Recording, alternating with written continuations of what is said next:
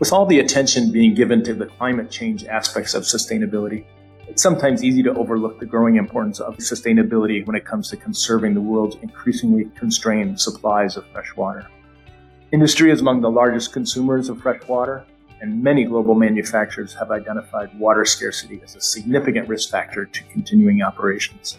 To answer this challenge, operators of both municipal and industrial water and wastewater treatment systems are in the midst of their own transformations, from often vulnerable run-to-fail operations to smarter, optimized systems driven by the effective integration and analysis of data from the field on up.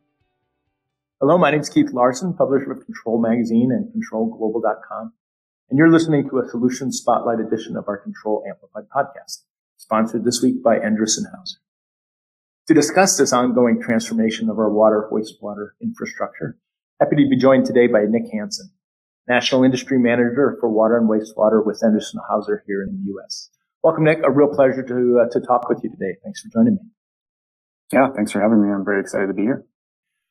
Well, as a leader in the process instrumentation marketplace, what opportunities is Endress & Hauser seeing in the water wastewater industry? Yeah, so there's growth happening, that's for sure. The marketplace for water wastewater, I would say, is a evolutionary one, not a revolutionary one. Mm-hmm. So any growth you might see is incremental, but in terms of kind of the largest opportunities right now, there's been a big focus placed on modular, decentralized type treatment operations, kind of getting away from putting all of our eggs in one basket with like a local municipality treatment plant.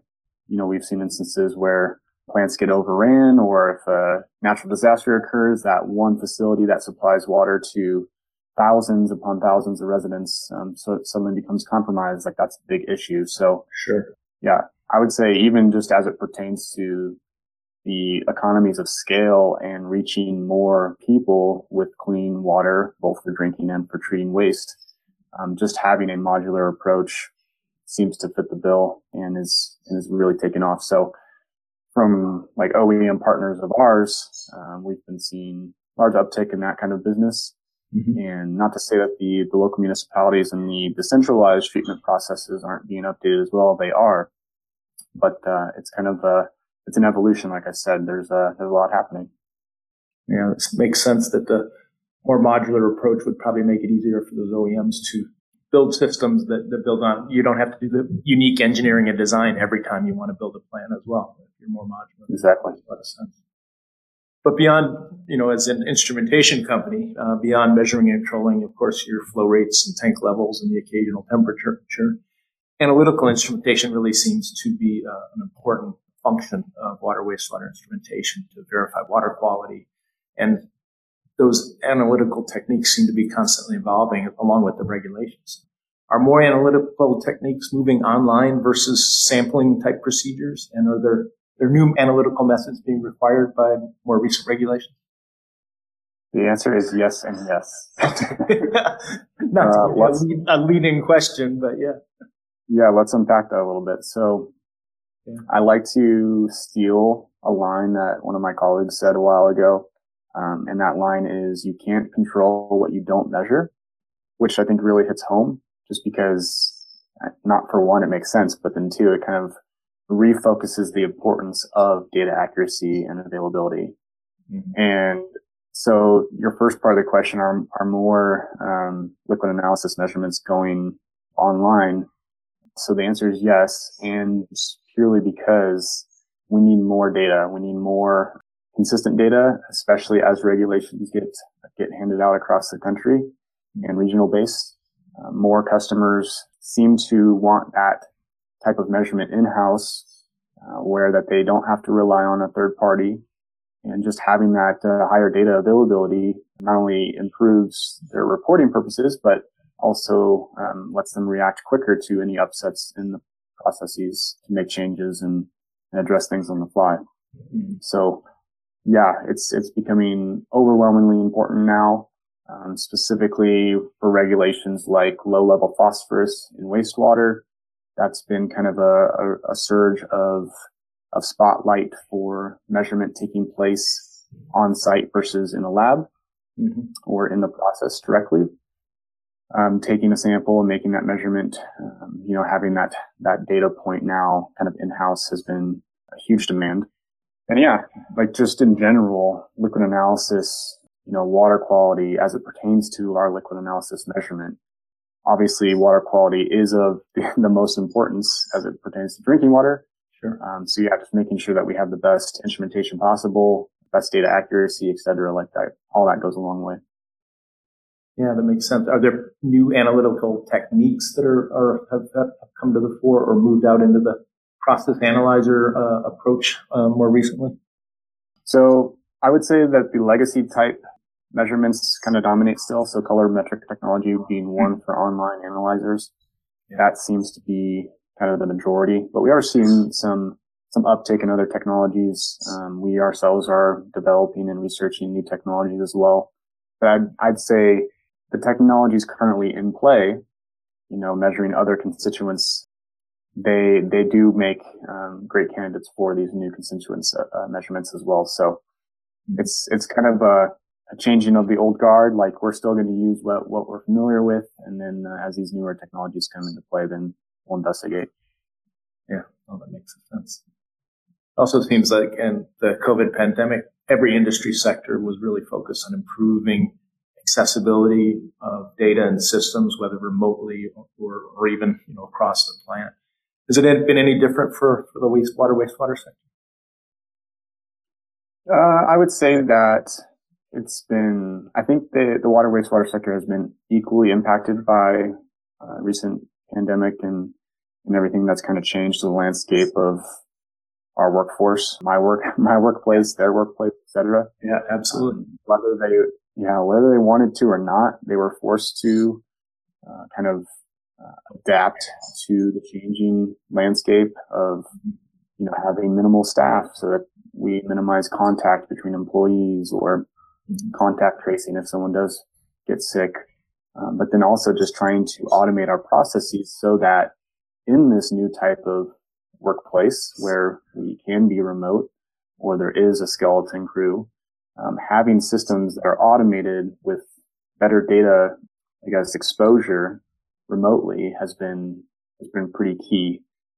Also kind of on the topic of remote side of things, being able to troubleshoot remotely has been a huge requirement. If someone physically can't be on site or can't travel to, for instance, a remote site, pump station, lift station, etc., being able to troubleshoot and remotely diagnose something is proving to be a huge value add as well. So something that we've, internally promoted at E&H with our products for years is now starting to become more and more in demand, and maybe somebody who wasn't so focused on the remote diagnostics aspect before is now a bit more interested. Yeah, it would seem like the modular aspect that we touched on earlier, where you have maybe multiple treatment systems spread out geographically, makes it more critical as well, as opposed to having just one central municipal water treatment plant where everything is located, having to get data and diagnostics from multiple modular systems would be a requirement as well.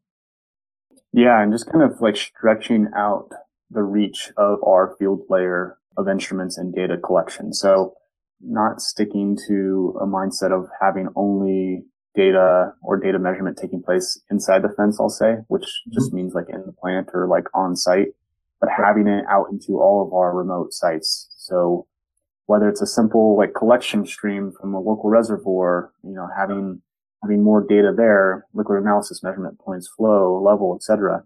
Mm-hmm. So like not only stretching out the amount of measurements being made, but yeah, having that, the capability of the remote access, live views, diagnostics, etc. Yeah, it's growing for sure. So knowing what's going on in all the lift stations and pumping stations that may be distributed around, that makes a lot of sense. Especially lift stations. You do want an overflow situation at a lift station. Right, exactly. And a lot of those were not very well instrumented, as I understood, recently. It's been slowly getting there, but historically there wasn't a lot of instrumentation attention paid. Right. How specifically is Anderson Hauser making it easier for for customers to access, understand, and make better decisions based on the data coming out from your field layer, as you were describing. Yeah. So traditionally, diagnostic information from a field layer device has always been there. So for the recent past, most new generation products that are being released come with something called heartbeat technology from Enders & Hauser. But this diagnostics information, like I said, has been there for a while. It's just not being utilized, or it's being underutilized. Mm-hmm. So trying to take what's already there, potentially within a system, if it's our products or others, taking that diagnostic information and bringing it up to a cloud-based platform, something that we're actually calling Matillion, but bringing it to a cloud-based platform to basically crunch the diagnostic information, have algorithms to produce predictive maintenance alerts, to produce kind of real-time alarms to something that might need to be addressed, something that might be needing a cleaning, something that might have failed that needs a specific part, and knowing exactly what that part is. So traditionally, I would say that kind of information is underutilized purely because it puts a huge demand on the local PLC systems or DCS systems. So, an end user or a customer or an OEM might not have the bandwidth on their local control system to bring in the data. I/O is an expensive thing. Yeah. But then also to have a proper historian to store that data. But then you have all the data. What do you do with it? So furthermore, having something that actually is taking that data and turning it into useful information. So that's been the disconnect, is kind of those 3 steps of getting the data and making use of it. Yeah. So the idea with Matillion is that we offload the burden of that additional information from local system, bring it directly into our system, and make those alerts, alarms, messages, etc., automated from a kind of a global view of all devices at a site, at a plant, etc. And it's been taking off in terms of interest and execution, just because of that changing landscape that we talked about, with COVID and the pandemic. I guess it kind of opened everyone's eyes to the possibilities of a remote environment in our current systems. So having all of that accessible, but then also having that really rich data to make decisions on and know. I like to say also that it's kind of in contrast to the current state of affairs, where a typical plant might install, say, a level transmitter and not really think about it until it fails, which is common. Use all those capabilities when you install it and commission it, and then it's just kicks out a flow rate for the foreseeable future. Yeah, exactly. Like I'll install a light bulb in my house, and I'm not going to check it until it burns out, right? Right. Exactly. Like that run to fail model is pretty inherent to all of us. Mm-hmm. But what we're seeing is that we don't have to operate like that. We can make use of all this rich data that we currently have accessible to us to prevent any downtime. So no downtime, no scrambling to get a replacement. Light bulbs might be on the shelves, but a level transmitter or a flow meter might not be. So yeah, taking that step out of kind of the operations side is freeing up a lot of resources too. As far as just connecting to the Matillion cloud, is that purely a on-premise type of application, or do you have the opportunity to maybe on a field gateway or a field cabinet to use a cellular modem to pick up that kind of information to the cloud? How does that normally get deployed? Yeah, so we can do both. It can be on-premise, which is a pretty secure way of handling things. Mm-hmm. I know there are users that specifically are addressing cybersecurity as it pertains to kind of remote or cloud-based applications. Mm-hmm. So we can have it on-premise, but we can also do it cloud-based. So having local switches and gateways on site that interface with our instruments and others, and then report that data to the cloud. Obviously we do adhere to all the standards related to cybersecurity, and we place a huge focus on that aspect as well. So we can calm the nerves of anyone who's questioning that aspect for that installation type. But yeah, we can do it both ways. Are there other areas of sustainability improvement that are available to industrial users of water? How is Henderson Hauser driving innovation in that area? Yeah, great question. Sustainability is a huge kind of buzzword. So the sector of water, wastewater, and sustainability kind of go hand in hand right now. Yeah. Obviously, as it pertains to local producers of water, having a sustainable or an efficient process not only impacts their bottom line. So if they're not losing any water, or they're very efficient with their processes and their chemicals and et cetera, and how they treat, they can maximize, profit and have a lean running operation. But on the flip side, also, we need to be mindful of the source of our water. Yeah. And if you're up to date on current events, you can see, Lake Mead is dropping to historic lows in some parts of the country in the West. So water source is dwindling. Yeah. In other parts of the country, we have flooding where it takes out municipal treatment facilities. So you might see that as a surplus of water, but really it disrupts the whole infrastructure of producing clean drinking water. Yeah. So on the topic of sustainability, not only do we want to be mindful of our business, but we need to be mindful of the environment. And I would say the way that we're impacting that the most is just, again, through really accurate measurement and bringing in as much of these, calculated and detailed information as we can to make an end users or an OEM, et cetera, make their process as efficient as possible. We give them the tools to make that happen. And our tools kind of blend into that conversation of being, have as much uptime as possible, no downtime, having efficient processes, being able to make changes quickly to a process if there's an upset. So yeah, we're not directly responsible for producing large quantities of water in nature, right. But I'd like to say that we're pretty good at conserving them. Yeah. Well, great. Well, thank you for all you do. It's certainly an important cause, and I appreciate that. And thanks also for sharing your perspective with us today. Really appreciate it. Yeah, absolutely. Yeah. Again, my name's Keith Larson, and you've been listening to a Control Amplified podcast. And my guest today has been Nick Hansen, National Industry Manager for Water Wastewater for Henderson Hauser here in the United States. Nick, if any of our listeners today want to learn more about E&H's offering in the water wastewater industry, where can they go for more information or contact you directly with questions?